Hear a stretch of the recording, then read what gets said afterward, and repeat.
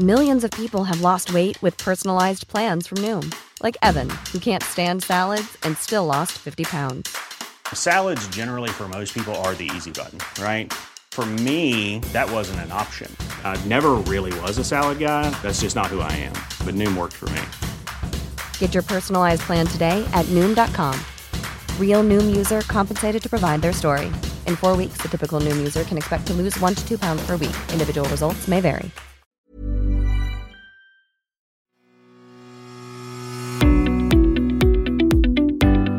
Hello and welcome to the Clifford Podcast with the Irish Examiner. Now, how many of you believe in a second chance? How many of you would want a second chance for yourself if you ever messed up? These are basic questions that in one respect elements of society appear reluctant to face up to. In particular, I'm talking about a second chance for somebody who has a criminal conviction, and particularly if that person spent time in prison. Once a person who is convicted and imprisoned has served their sentence, that's supposed to be the end of it, the debt paid to society and a clean slate applied. That's the theory. In practice, ex-prisoners and people with convictions who haven't been to prison face many barriers, not least in the area of employment. New research has shown that employers are generally receptive to taking on ex-prisoners, but there are a whole range of caveats to that. So what is it like to come out and try to start anew, and what more can be done to make this easier and, not least, allow ex-prisoners the opportunity to put their skills and knowledge to good use, as is the case with every other section of society?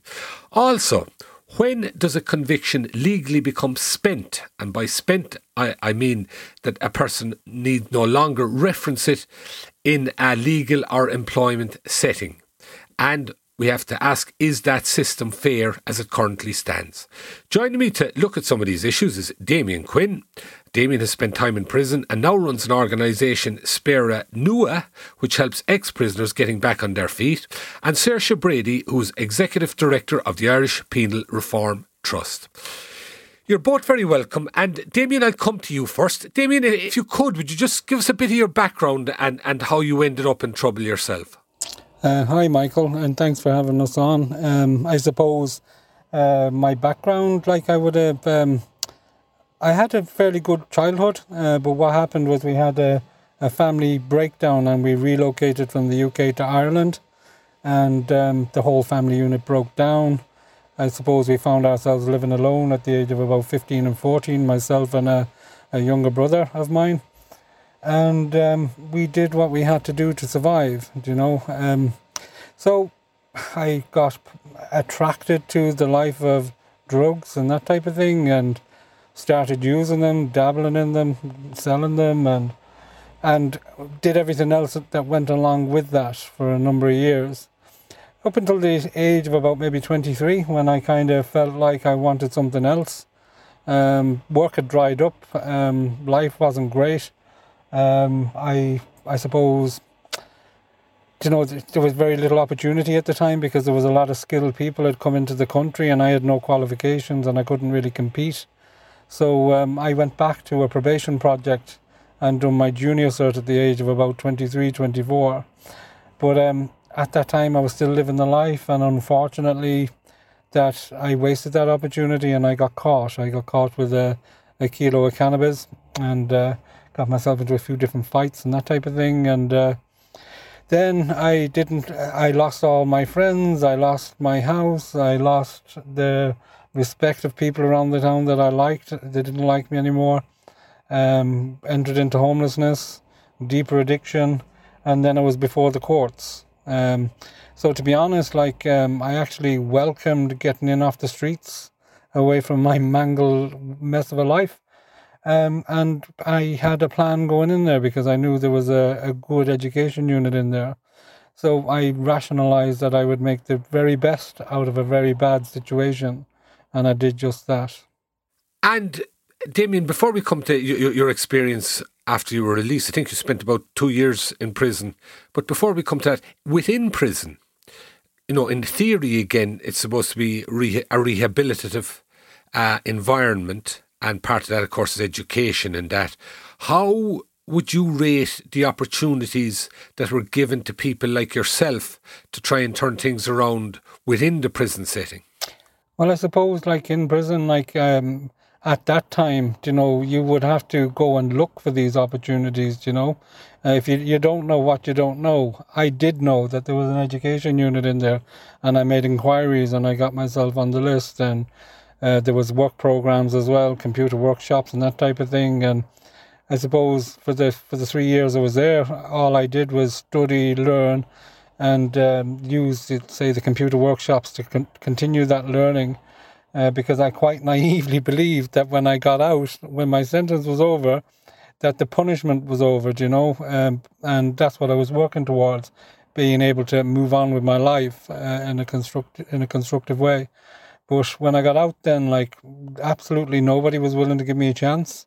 I remember I bought myself some smart clothes and smart shoes to go around looking for work.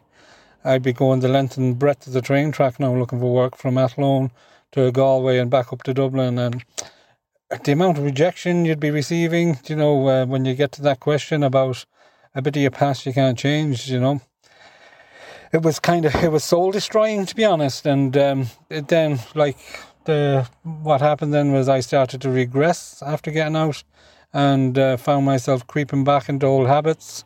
Didn't get into any more trouble with the guards or anything, but I reverted to a default life that I always used to protect me and mine from poverty, and that was the drug life. And unfortunately then I had really bad episodes with it. I got really sick from them, and got myself into a lot of trouble and had to leave the country again for a while.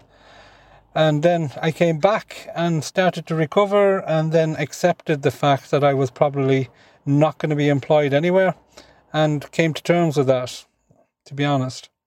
Okay, and just in terms of looking for employment at that stage, Damien, could you just give us a sense, I presume, for instance, I'm guessing some form of an interview scenario or something, and you've a build-up to that.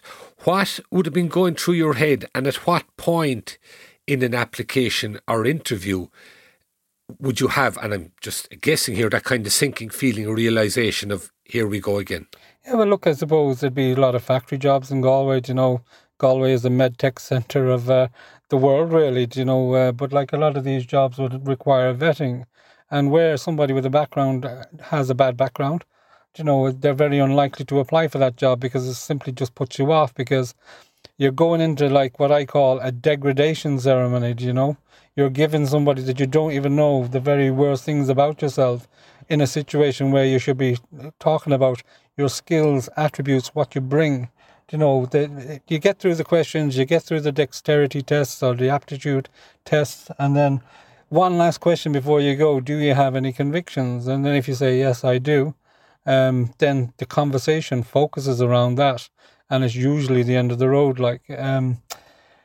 I suppose I did get jobs. Obviously, I got jobs eventually, but these were jobs with people that didn't even interview me. It would have been cover work that became something more permanent. There was no interview process.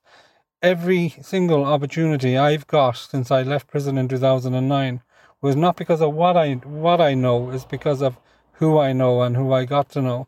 And, the couple of really, really open-minded employers that were willing to see me as the person that I am today, rather than the person that I used to be. Yeah, and just on that element of it, Damien, as you say, it's people who you got to know and people who gave you a break, so to speak. But for somebody who wouldn't be as resourced as yourself, perhaps somebody who mightn't have contacts or an outgoing personality or whatever, what you're saying is, to a large extent, their progress is blocked at that point.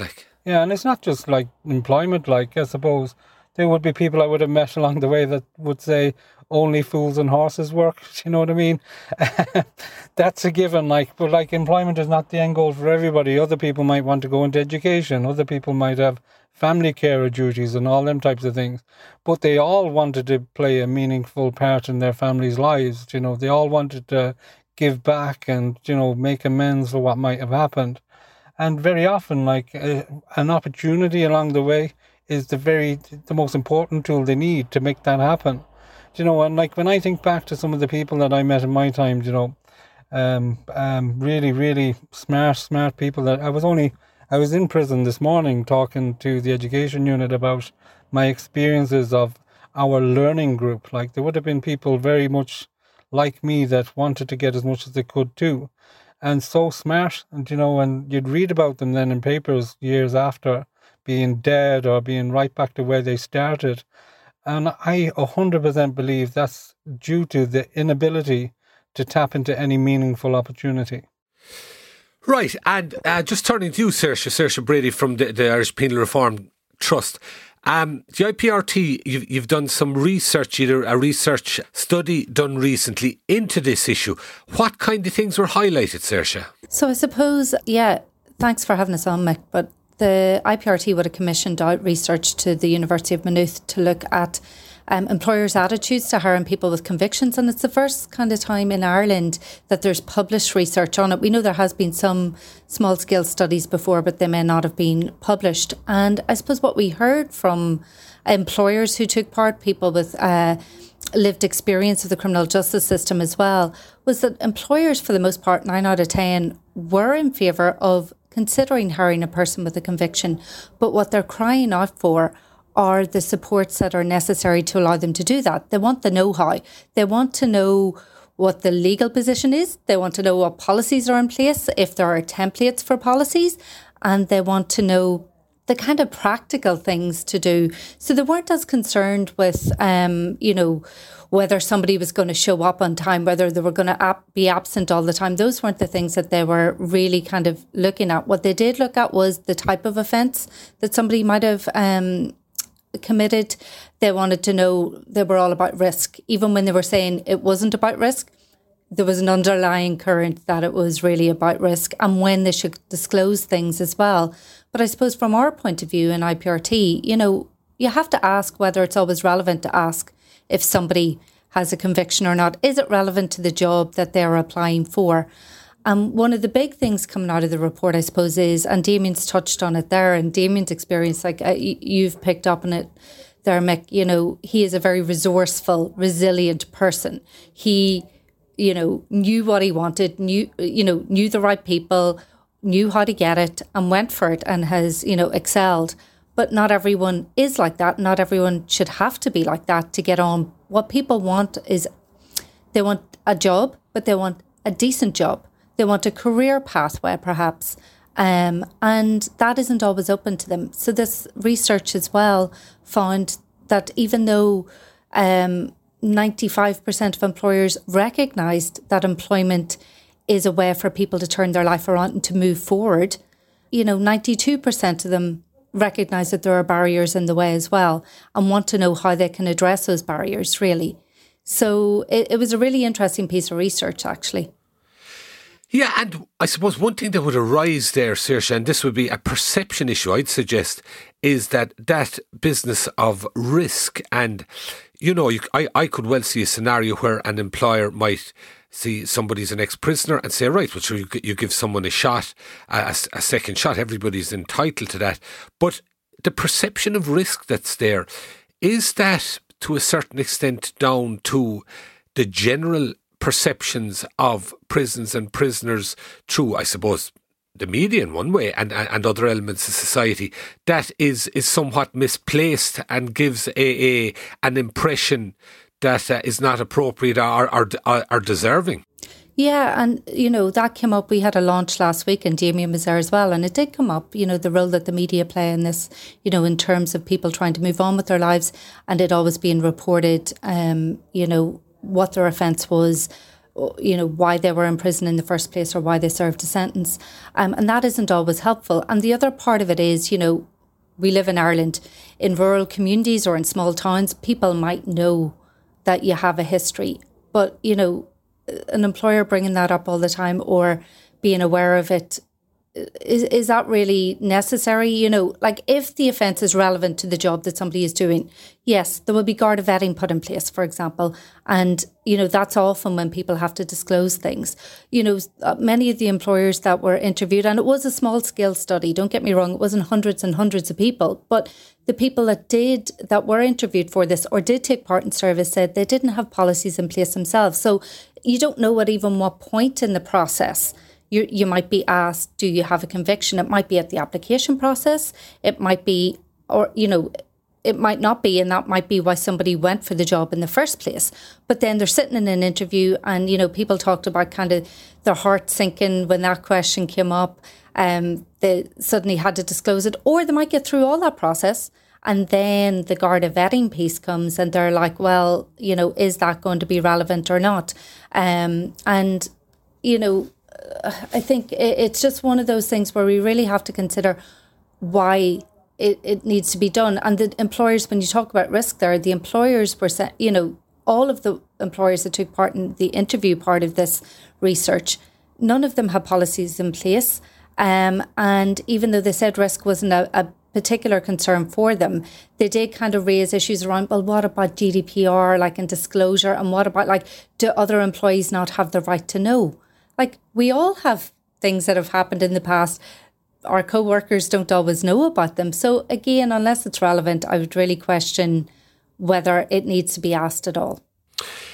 Yeah, and the other element then to the whole thing, Saoirse, is people with convictions who would not have actually served a custodial sentence. And I mean, I see there within the research that was conducted there, for example, they quoted that the court service in 2023, 338,823 cases came before the district court in 2022, Out of those, approximately 3,796, which is less than 1%, resulted in a custodial sentence.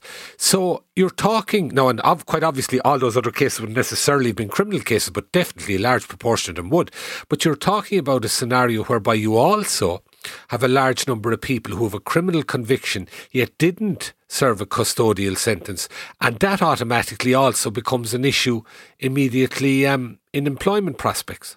Yeah, and those could be people who got a fine for a driving offence.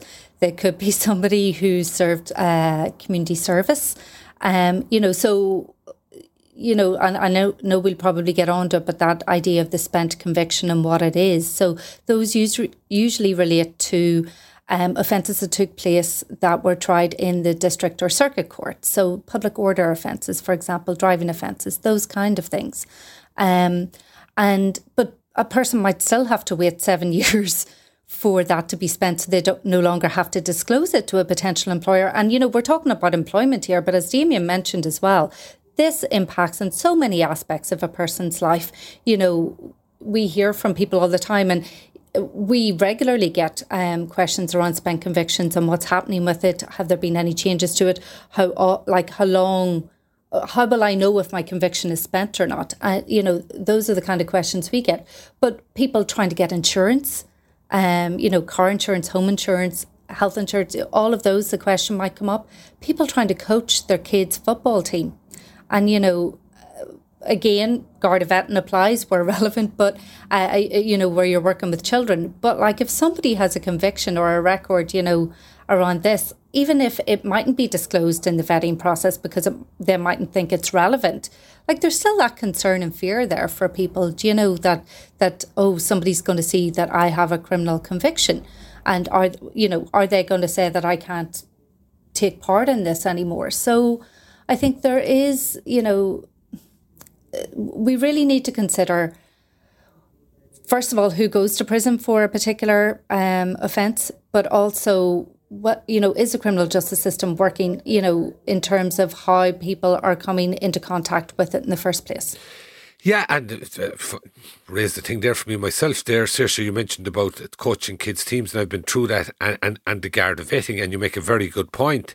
I mean, somebody just purely because Damien's here, say for instance, some of the type of offence that Damien was involved in, that somebody like that, which has nothing to do with working with children, but that something like that could come against you in a scenario whereby you want to take part and contribute and volunteer in a situation like that, and yet you find that this comes up against you through the vetting process, and it personally wouldn't seem to make much sense to me on any kind of a level, but that's the way the system operates at the moment. Yeah, and also with Garda Vetting, just the other point that did come up last week is that for any volunteer post or any kind of job opportunity that involves maybe vulnerable adults or children, like, you have to be vetted for each one. So you have to go through this time and time again. It's not just that you're Garda vetted once. And okay, you know, Garda vetting should apply regularly just in case. But, you know, the fact that, like, at the same period in time, you might be trying to volunteer with 3 different organisations and have to be vetted separately for them. You know, that means that you have to disclose that again and again and again. And that is something that puts a lot of pressure on people who are really trying to move on with their lives and leave all of this behind. It isn't really an incentive or encouraging for them to do that. Absolutely, and I've actually you're a very good point, actually, because I've come across that in both soccer and GA, and having to go and get the separate ones. And as you say, each time when you've something like this, apart from anything else, the fact that the realisation you have to again and again disclose it. To know what's really happening, subscribe to the Irish Examiner today at irishexaminer.com/subscribe. You should celebrate yourself every day, but some days you should celebrate with jewelry. Whether you want to commemorate an unforgettable moment or just bring some added sparkle to your collection, Blue Nile can offer you expert guidance and a wide assortment of jewelry of the highest quality at the best price. Go to BlueNile.com today and experience the ease and convenience of shopping Blue Nile, the original online jeweler since 1999. That's BlueNile.com. BlueNile.com. Damien, like, getting employment, as we've noticed, is a major issue in one sense and everything that arises there.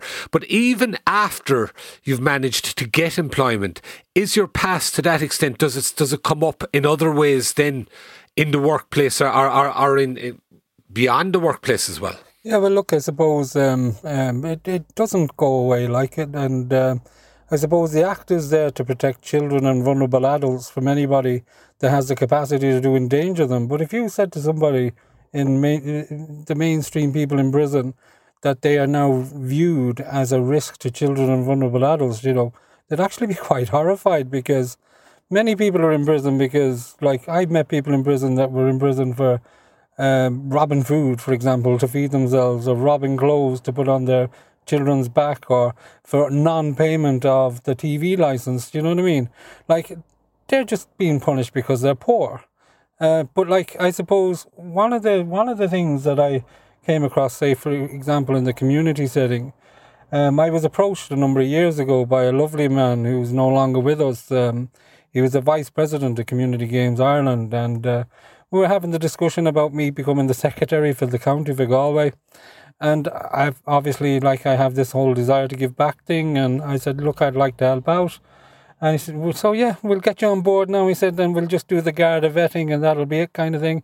And I just said, look, Tony, I'm going to have to stop you there. Like, and there is something from my past that is going to come up, and I just want you to know that, so you don't look like a fool when you put me forward. So he said, all right, okay. And I told him what it was, like, he was fighting and get stuff. I gave him everything, like, you know. And I said, but it was of a time, like, a number of years ago. And he just thought about it for a second, and he said to me, well, what have you done since that time? Do you know, and nobody ever asked me in an interview situation, what have I done since that time? Like, and it was, I didn't really know how to answer him, because every time I got to that situation in an interview, it was always negative.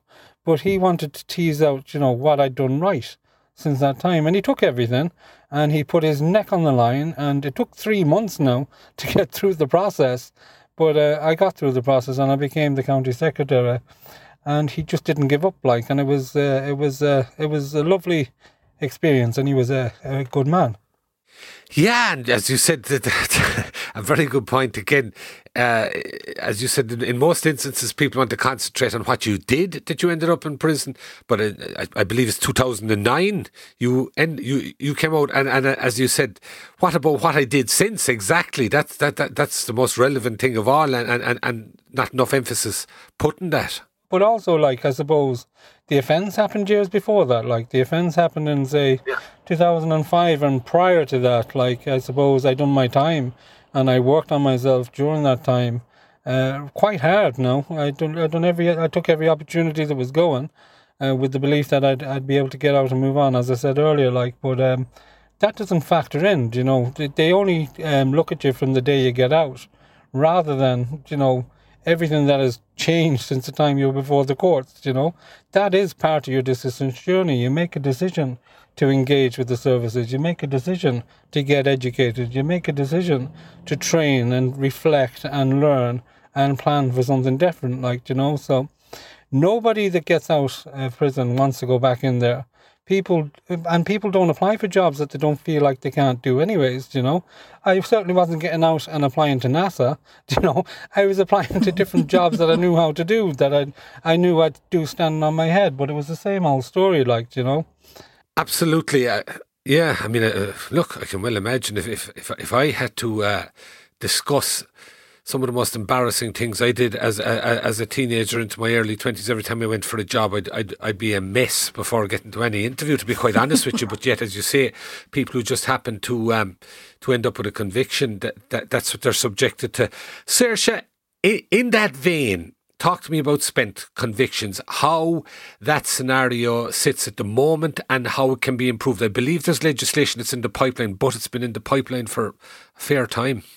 Yeah, so the law changed in 2016. So it meant that if you had a conviction and, you know, you served 1 year prison sentence or a 2 year non-custodial sentence, like we discussed, fines or community service, etc., it could become spent after 7 years. Now, that applies mostly to convictions that happen in the district or circuit court. But if you've more than one conviction, then it can't become spent. You know, that's part of the problem, unless they're for minor kind of public order offences or things like that. But like, say, for example, you have a minor drug possession conviction, if you have motoring offences, unless, you know, you've two offences that were tried on the same day, then, you know, if you've done that more than once, then they're never going to be, neither of them are going to become spent. And, you know, I think Damien makes some really relevant points there that are really key to the new legislation that is proposed. So Senator Lynn Rowan would have proposed changes to the law in 2018. She put down a private member's bill. It's passed through the Seanad. It fell with the last government. There was a programme for government commitment from this government to look at this issue of spent convictions. You know, we're drawing to the close of this government, so we would like to see this done this year. And there is cross-party support for it. So this would look at increasing the ceiling, you know, for how many years you would have a prison sentence. So it would go from 1 to 2 years. Those could then, if you had a 2 year prison sentence, that could become spent at some point, and 3 years for or more for community sanctions. But the other point is that it wouldn't look at multiple offences. It wouldn't be that side of things. It would look at how long it's been since you committed an offence. So exactly what Damien was saying there, you know, like he hasn't, you know, he committed his offence in 2005. You're talking about 2009. Coming out, serving your sentence. And part of the reason why we called our research the secondary punishment was that people thought they had served their punishment, they'd served their sentence. They come out and it follows them. And one person in the research talked about how they committed their offence 3 decades ago, 30 years ago, and it still fills them with fear going for a job interview or applying for a job because it has followed them there, because there are certain convictions that will never become spent.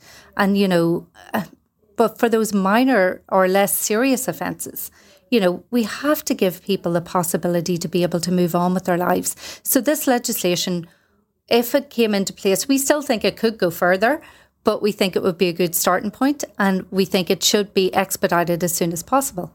And why, in your opinion, Saoirse, as you say, in 2018, okay, government files were here. We're discovering since March 2020. We're heading for 4 years at least. Why, in your opinion, is it not done? Is it just basically because it's not something that's given priority on the basis of there's no political drive for it? I think the justice brief is obviously really wide and there is a lot happening with it. So, there have been some progressive pieces published. So government policy is actually, if you look on paper, it's actually quite progressive at the moment around penal reform and issues relating to this. But it's the implementation piece. So there's a bottleneck with the number of bills that are coming through from the Department of Justice on particular issues. But we do need to see the political will to get some of these things done. Like this one is nearly there. It's so very nearly there. And the government, and I would have met with Minister McEntee a couple of years ago on this. And, she did indicate, and she has publicly indicated, that with some minor amendments, they would be willing to support this legislation. So we think it's one that could be done quite easily. It's really finding Dáil time to do it. That's where it's at, because it has passed in the Seanad. So we need time in the Dáil to discuss it and enact it, basically. One other thing, and maybe I'm totally off beam here, but it just occurs to me, the whole issue of recidivism. If you have an environment after somebody finishes their sentence whereby it's going to be some way possible and that there is some passage and that there's some things opening up for you to begin a new life, surely one would have thought that recidivism, which forever in some section of society people go on about, that you would impact on relatively high levels of that. Yeah, and we know what helps people stop reoffending. We know that it's having a roof over their head, some security, some stability.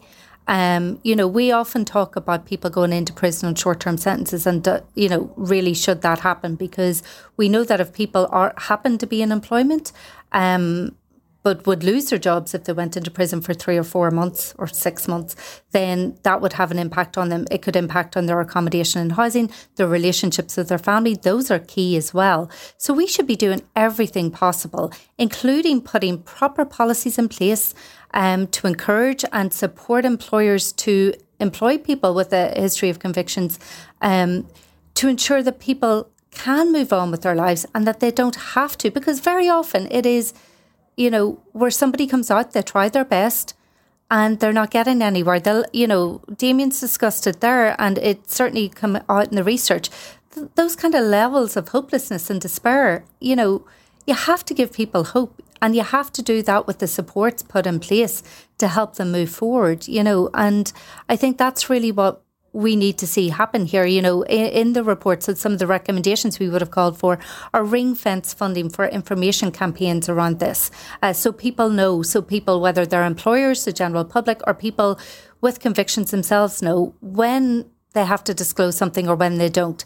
We also want, the big thing that came out, and this would have come out from employers and even from IBEC, who would have attended our launch last week. Employers want supports, not in terms of financial support. They want an information line they can phone and just talk it through with somebody and make sure that they aren't going to put a foot wrong for either the person, the individual involved that they want to employ, or other employees, or the company as a whole. So, that would be really pragmatic and helpful. And what was also encouraging was that the Department of Justice are currently working on a new employment strategy for people with experience of the criminal justice system. And we asked them to come to the launch and just give us an update on that. And they got a preview of the report, and they were actually quite positive about it and said, while we won't maybe agree on everything, a lot of what is in the report aligns with what they had been hoping to do anyway. So I think, that gives me some hope. That's positive. And I think, if we can see moves in that direction in terms of policy, in terms of Budget 2025, putting specific supports in place and seeing changes in the legislation, the spent convictions or rehabilitative periods bill piece is one thing. But the other piece I would just mention is the equality legislation. There is a review of the equality legislation going on at the moment. And IREC, the Irish Human Rights and Equality Commission, have also recommended, along with ourselves, that criminal conviction should be a protected ground under equality legislation, so you couldn't discriminate against somebody on that basis. One of the things they are also considering is discrimination on socioeconomic basis. And Damien touched on it there. A lot of people who go to prison go there because they can't make ends meet, because of their circumstances, because of where they've come and they've never had a chance. We know literacy rates in prison are an issue. The average age of school finishing is 14. So, those bigger societal issues are something we have to address as well if we really want to engage with this issue properly. Oh, absolutely. And sure, John Lonergan, the former Governor of Mountjoy, was famous for saying the postcodes where the vast majority of people who were in that prison came from. It was all the most those most disadvantaged socioeconomically, and the notion that, for example, people who are from a better off background have more moral backbone or anything is for the birds. So, I mean, I think that's obvious. The other obvious thing too, of course, Saoirse, is, as you say, the department accept all of this makes perfect sense because it's so obvious, but the big issue, of course, is the drive to implement it, and that's the thing we'd have to hope that might improve. Damien, if I could just come to you again, Spéire Nua, I hope I'm pronouncing it properly, my old Gaeilge isn't the best in the world. Tell me about it, how it came about and what exactly you do. Yeah, so Spéire Nua is the Irish for New Horizon, and it was a college project around the whole area of disclosure. So when I was studying my master's, I came across a process called recognition of prior learning. And when I seen that educational model, I thought, why are we not using this for disclosure? So in recognition of prior learning, if you have experiential learning, say in the workplace, you can get that assessed against the outcomes of taught courses. So you provide your evidence of learning, and then that is assessed against the outcomes of, say, different courses or whatever. And if the learning matches the outcomes, it's just validated and certified. I've seen people come from, say, a leaving cert and going straight on to a level 8 because they can prove that they've got business acumen, for example. So when I seen that, why are we not doing something like this around disclosure? So people take certain steps out of a life of crime. They engage with different services, they work on themselves, they become clean and free of substances and all them types of things. They get high levels of educational attainment. They've done a lot of reflective work on themselves, that type of thing. And all of that stuff we kind of collate in it's a portfolio of commitment to change. And then we hand that over then to be assessed. So peer mentors do the work on the portfolio, but the criminal justice sector assess. And if they're satisfied then that the benchmarks are met, then it's validated and certified right up to date. We don't guarantee future behaviour because nobody can guarantee that, but we can say with certainty and back it up with evidence, prove that the person has done an awful lot of work on themselves and it has a value. Alongside that then, say from an employer's point of view, before they make the decision to get the guy or girl with the bad background CV and throw it in the bin, we're saying talk to us. Let's take a look at the whole person view. Let's take a look at where are they at today in life, and see what strengths they have that suit your organisation. So we're offering due diligence to employers before they make them decisions just to ignore somebody based on a bit of their past that they will never be able to change. And it's actually quite empowering for the individual to kind of do their own strengths assessment. It fills you with a bit of a sense of pride and confidence. And yeah, we're really enjoying doing what we do, and something has to change because the current model is purely negative and it's deficit based, and all it really does at the end of the day is picks holes in people that are trying to build themselves up and move on. So this way flips the narrative, from a place of positive or from a place of negativity to a place of positivity, and we're having some good success with getting people work and getting people moved on. And long it will continue. Great stuff. I absolutely hope so, Damien. And I have to say, just in terms of yourself there and the Penal Reform Trust, I think it's vital work that's being done, and it's work that does not get the recognition it properly deserves in society. And what it's doing particularly in the kind of times we live in, can only add to the benefit of society as a whole, not to mention individuals. And I think that phrase, second chance, is absolutely key to the whole thing. Damien Quinn and Saoirse Brady, thank you both very much for joining us today. Thank you, Michael. Also like to thank, as always, our engineer, JJ Vernon. Thank you folks for listening. We'll be back with you again. Stay well and we'll talk to you then.